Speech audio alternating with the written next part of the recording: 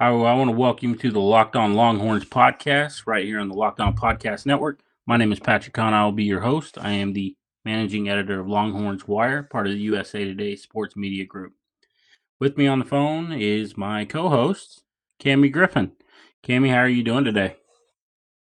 Doing great. I'm excited to be on. How are you doing? I'm good. We had a good, I guess you could say, a good weekend at the NFL A Combine. great week. Yeah. It, yeah, so the big thing is obviously the top rated prospect that we're going to get into, Brandon Jones. He didn't participate, but he does plan on participating at the pro day down in Austin. Mm. Was there anybody that really stood out to you as far as the Texas players at the combine between Duvernay, Malcolm Roach, and Colin Johnson? Well, I wouldn't say anyone in particular in terms of the top three former Texas players actually improved their draft stock at the combine just because, as you know, Colin Johnson didn't really test. He's dealing with a nagging, I guess, groin hip flexor type of injury, which is kind of serious considering his injury prone past. But Brandon Jones obviously is recovering still and somewhat from that shoulder surgery. So he's still, I think, impressed in terms of the interview process. As we know, he studied every NFL defensive scheme from the 2019 season. He brought a specific folder, I guess you could say, for each team's defensive scheme. So I know that probably impressed a lot of NFL executives and scouts throughout the interview process. That probably bumped his stock up a tad bit. But obviously, Devin Duvernay, we know he has a lot of speed. He proved that at the combine. It didn't necessarily bump up his stock. It didn't lower it at all. He kind of tested exactly where he was expected to test. So I think Brandon Jones is the top prospect. Probably will get drafted first among Brandon Jones, Colin Johnson, Devin Duvernay. But I thought Malcolm Roach kind of looked the part in terms of a defensive lineman. I know he didn't necessarily fit former defensive coordinator Todd Orlando's scheme, but I think he has a lot of potential in the NFL. Yeah, so it's Monday, so it's mock draft Monday. The three names that you'll see most often when it comes to the Texas players, we're talking about the top three: Brandon Jones, obviously the top one, Devin Duvernay, Colin Johnson. It can really vary between which website, which writer puts out the mock about who's the top, player. I mean, because I've seen NFL.com, I believe, had or maybe I'm sorry, it was CBS who had Devin Duvernay in like the third round, which was the highest we had seen of any of the players. Most often it's Brandon Jones. What do you have for the mock draft roundup? Yeah, so DraftWire, actually some of our colleagues over at the DraftWire still have Brandon Jones, the top Longhorn drafted. They in particular have him kind of around the top 100 prospects. The recent mock draft had him at number 103 overall to the Carolina Panthers. CBS Sports actually has Devin Duvernay as the top former Longhorn as the number 79 overall player on their big board. But due to the obviously the strong, and I mean very strong wide receiver class, if this were any other class, he would probably be a second to third round pick. But due to how many strong wide receivers are coming out this year, he's probably a fourth or fifth round pick. Same as Colin Johnson. I know Pro Football Network compiled a 7-round mock draft that has Colin Johnson at number 129 overall to the Minnesota Vikings. So it kind of varies, but I think amidst all of it, they'll probably all three of them will be drafted within probably the fourth or fifth round. Yeah, I mean that seems like the consensus around at this point. Things will change with news that comes out and the various different analysts on how they feel certain players are going to do. Pro days can help out a lot, and then we'll kind of see when they start doing the team visits on kind of who's going where. But it's a long draft process, and we're going to get into that. But coming up next, we're going to dive into something from Mr. McConaughey. And he was talking a little bit about Texas athletics this past week, so we're going to get into that next. All right, Cammie, I know you were checking out the interwebs.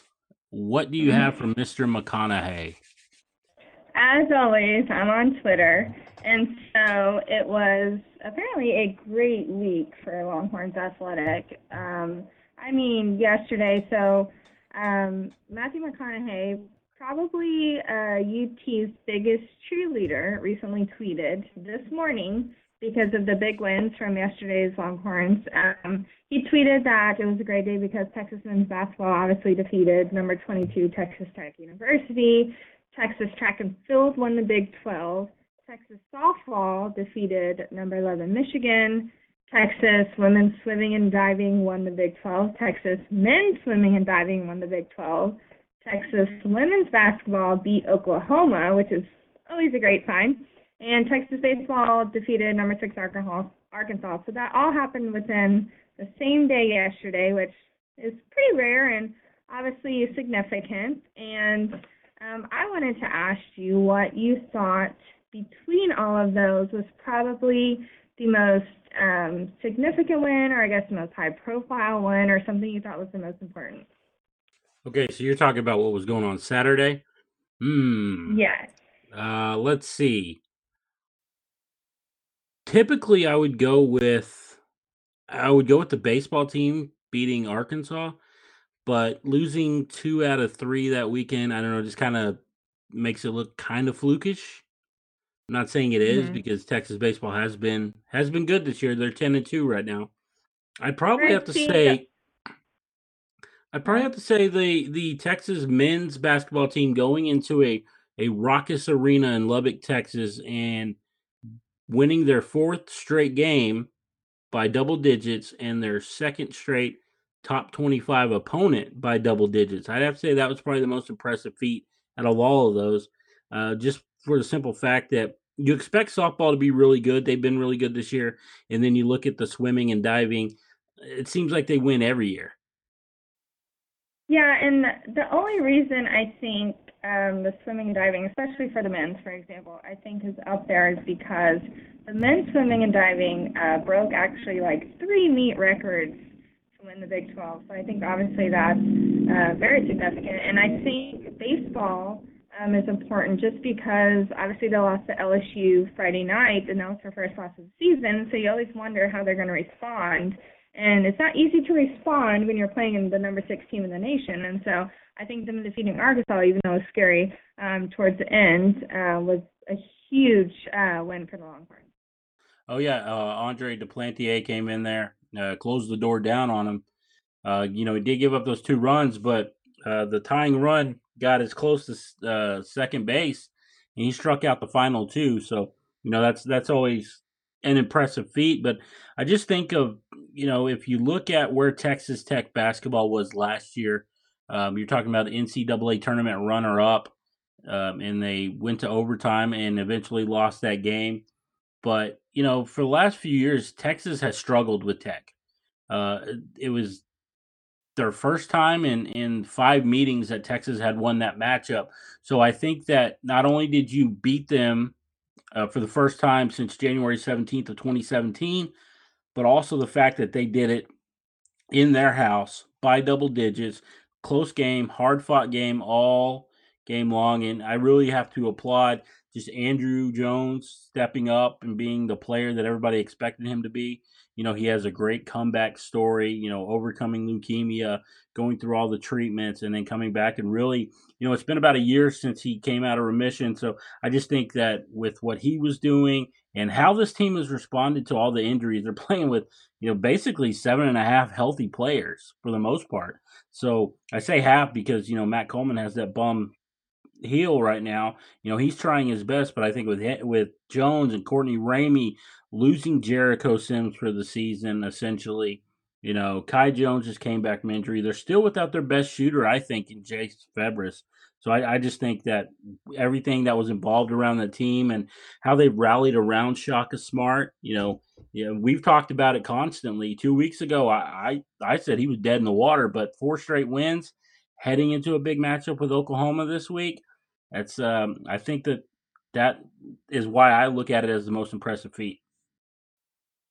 Yeah, that makes sense, because if you would have asked any of us at the Longhorns Wire, for example, 2 weeks ago, we were literally debating who we would replace Shaka Smart with. So we really had very minimal hope that they had a chance kind of for the NCAA tournaments, but obviously they proved us wrong the past 3 games or so, West Virginia, Texas Tech, and not only this season, but obviously we saw how far Texas Tech made it last season, and to go into Lubbock and defeat them was a huge deal, just as big as it was defeating West Virginia. And as we saw, Shaka Smart said they put all of their energy into winning that specific game against Texas Tech because they knew how big it was. So hopefully they can go on the road and defeat Oklahoma. Yeah, and if you got a chance to check out the reaction video, the celebration in the locker room, you saw the joy. It's just like they really just like rallied around their embattled head coach, really put this team on their back, put their coach on their back and said, "Look, we're going to carry you through this. We're going to keep you in place." But I want to switch gears for just a second. And let's talk about the women's team because I feel like the women's team has been the better team overall this year, but it doesn't seem like they get any of the publicity. And so I just want to talk Yeah. about the youngsters on the team. Celeste Taylor, back-to-back games with over 20 points. She was one of 3 Longhorns against the number 25 ranked TCU team, along with Joyner Holmes and Charlie Collier. They all three had double doubles in that game. Just talk about how they're not talked about like the men's team, mostly for negative reasons is why mostly the men's basketball team's been talked about, but just talk about what they're doing. They're likely going to the NCAA tournament again under Karen Alston, and so I just think that they need a little publicity on what they're doing. Yeah, but I think that's kind of a debate for all women's sports, for example. So sometimes we even talk about that about Texas softball and things like that. It's doing so well. Like, why isn't there more publicity about them? But at the same time, women's basketball is 18-10 overall. I mean, they're 10-6 in the conference. They're doing okay. They're likely to get a bid. But I think, like I said, that's just a debate for women's sports overall that hopefully will obviously improve in the future. Oh yeah, I definitely agree with as far as that debate, but I just meant for how well they've done this year. I mean, you're talking about a team that hosted the number one team in the country in the Stanford Cardinals and beat them in Austin. That was a huge win for that team and Mhm. what Coach Aston's doing. And then like I said, you talk about the youngsters. She's got some seniors that have been leaving, but I think with Taylor and Collier, she really has two very good keys to her team that she can really help build and hopefully turn this into a top 10 top 5 team. They get in the top 25, they stumble, they get back in, they'll have a win like they did against TCU. So I just think it's something that you Mhm. really have to look at as far as what she's doing. And I think she's doing a tremendous job. I mean, she's been getting Sweet 16 runs. Can she get that Elite Eight, the Final Four? That's the big thing that I think is really going to help her because obviously she's not having trouble recruiting because both Collier and Taylor were in the McDonald's All American game. So she gets talent. Yeah, and I think it's kind of a hit or miss in terms of what they've done with ranked teams this season. I mean, they lost to number 12 NC State. Obviously, they defeated number 1 Stanford, which is probably their biggest win of the season. I mean, right after that, they lost to number 19 West Virginia. They played and lost to number 2, I guess, number 1, depending on which ranking you're looking at, Baylor. So they're kind of flip-flopping in terms of the ranked teams they've played. Just recently on the 26th, they defeated number 25 TCU. So I think they're kind of flip-flopping, but I think they're strong enough to make a run in this tournament. Definitely going to be some consistency. That's what they really need from that team. All right. Well, coming up next, we're going to talk a little bit about the spring sports. Let's talk about baseball. We're going to talk about softball.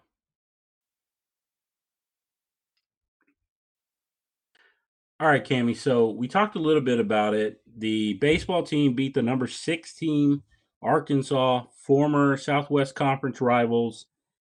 In a close one, 8-7 on Saturday. Obviously, they lost the close one to LSU, who was I believe they're number 11 team in the country, lost by 1 run, and then they dropped the game against another former conference rival in Missouri, who used to be in the Big 12, lost to them by a run. How impressed are you with the baseball team considering what we know about them? Last year they finished the season 27-27. They were 500.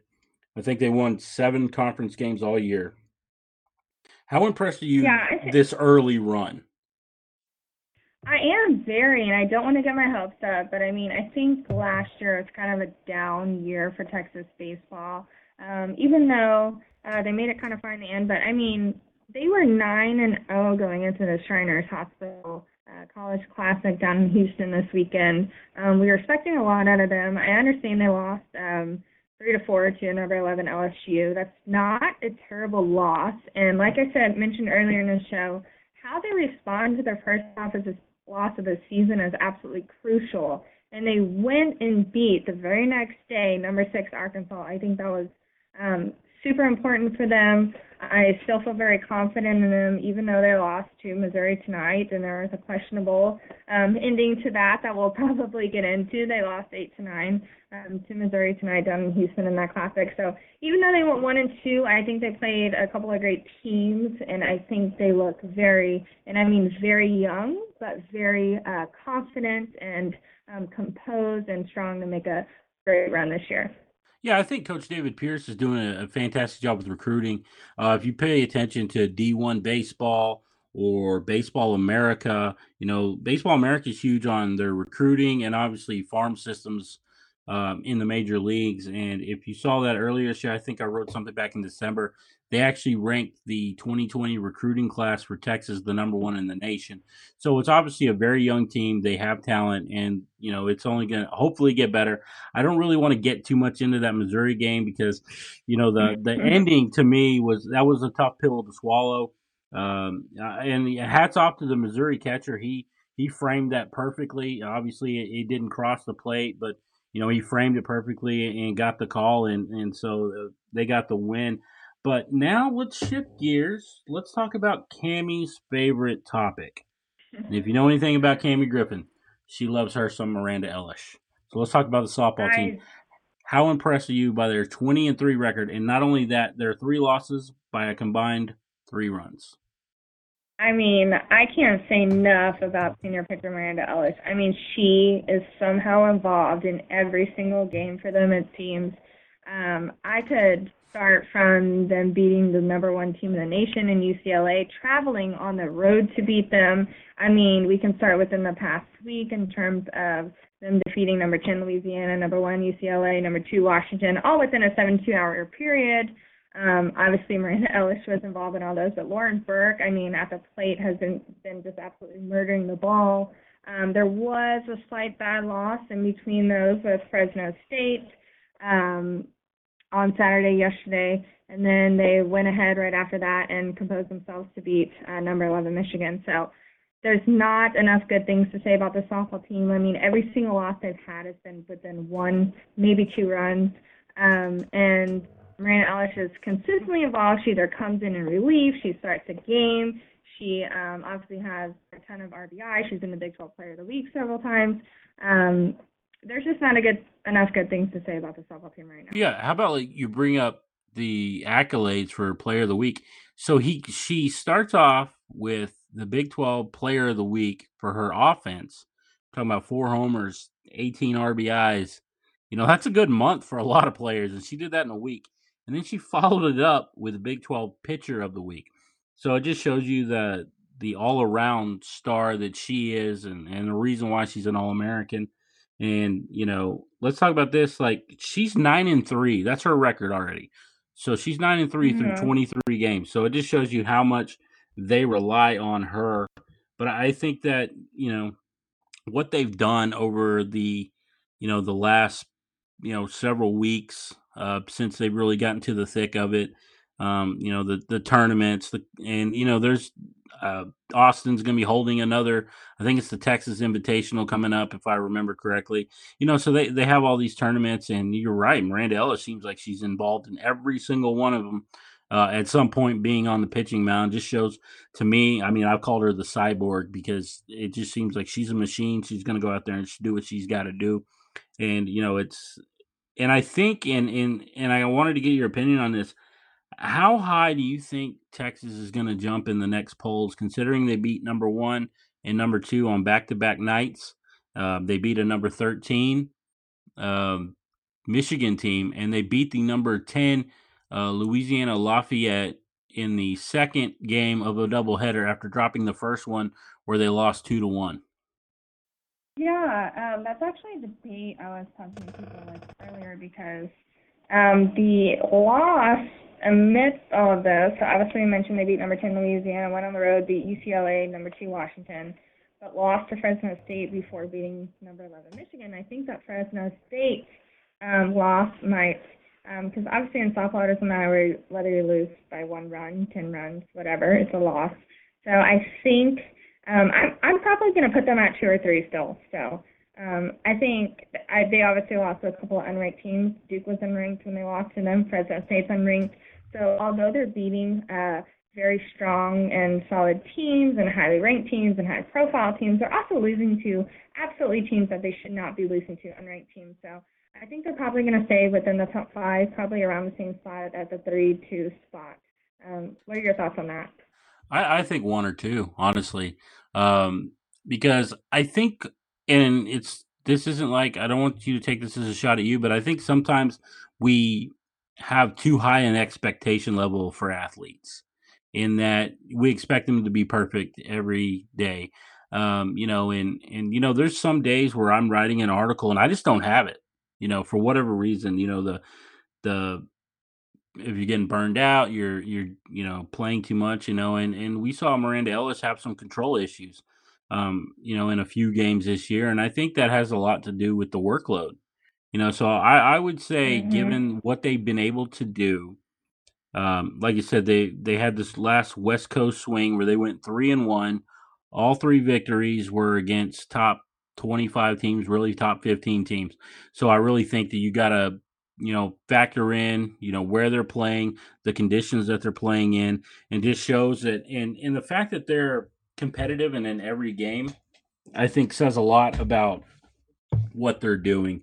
And I think that just shows you just how tough it is to win. And they're Mm-hmm. doing a fantastic job of this night in and night out. And it's for somebody who's kind of new to watching softball. I mean, I've been watching baseball for years, but checking out softball and seeing how this team is built. You talked about Miranda and you talked about Lauren Burke. Let's talk about one player who I really enjoy watching, Courtney Day. I mean, she's just a Mm-hmm. freshman, Mm-hmm. and she looks like she's got All American written all over her.